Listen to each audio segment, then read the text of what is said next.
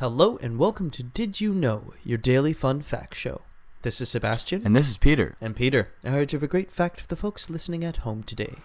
That I do. George Washington could break walnut shells between his thumb and forefinger, as he was a very strong man.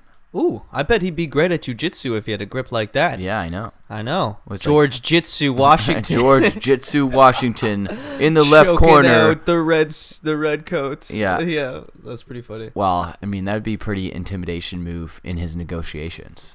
Yeah. And just looks at them down and just crushes a walnut. And then takes a bite out of it. Yeah. You know, takes the walnut. Yeah. Well, I heard he had really bad teeth.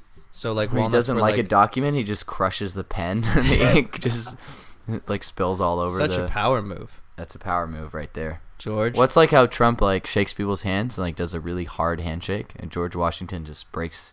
Maybe he got it from George Washington. Doesn't Trump have very small hands? Do you see him crushing a walnut with? Probably not. He couldn't crush a walnut, but he tries to shake people's hands very sternly And give people the juice with the handshake? Yeah, he does. Which is Really? Another power move, right?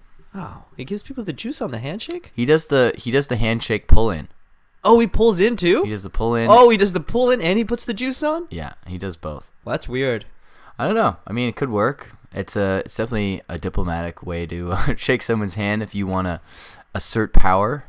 That fact again is George Washington could break walnut shells between his thumb and forefinger. That's it for today's episode of Did You Know? We'll see you again tomorrow.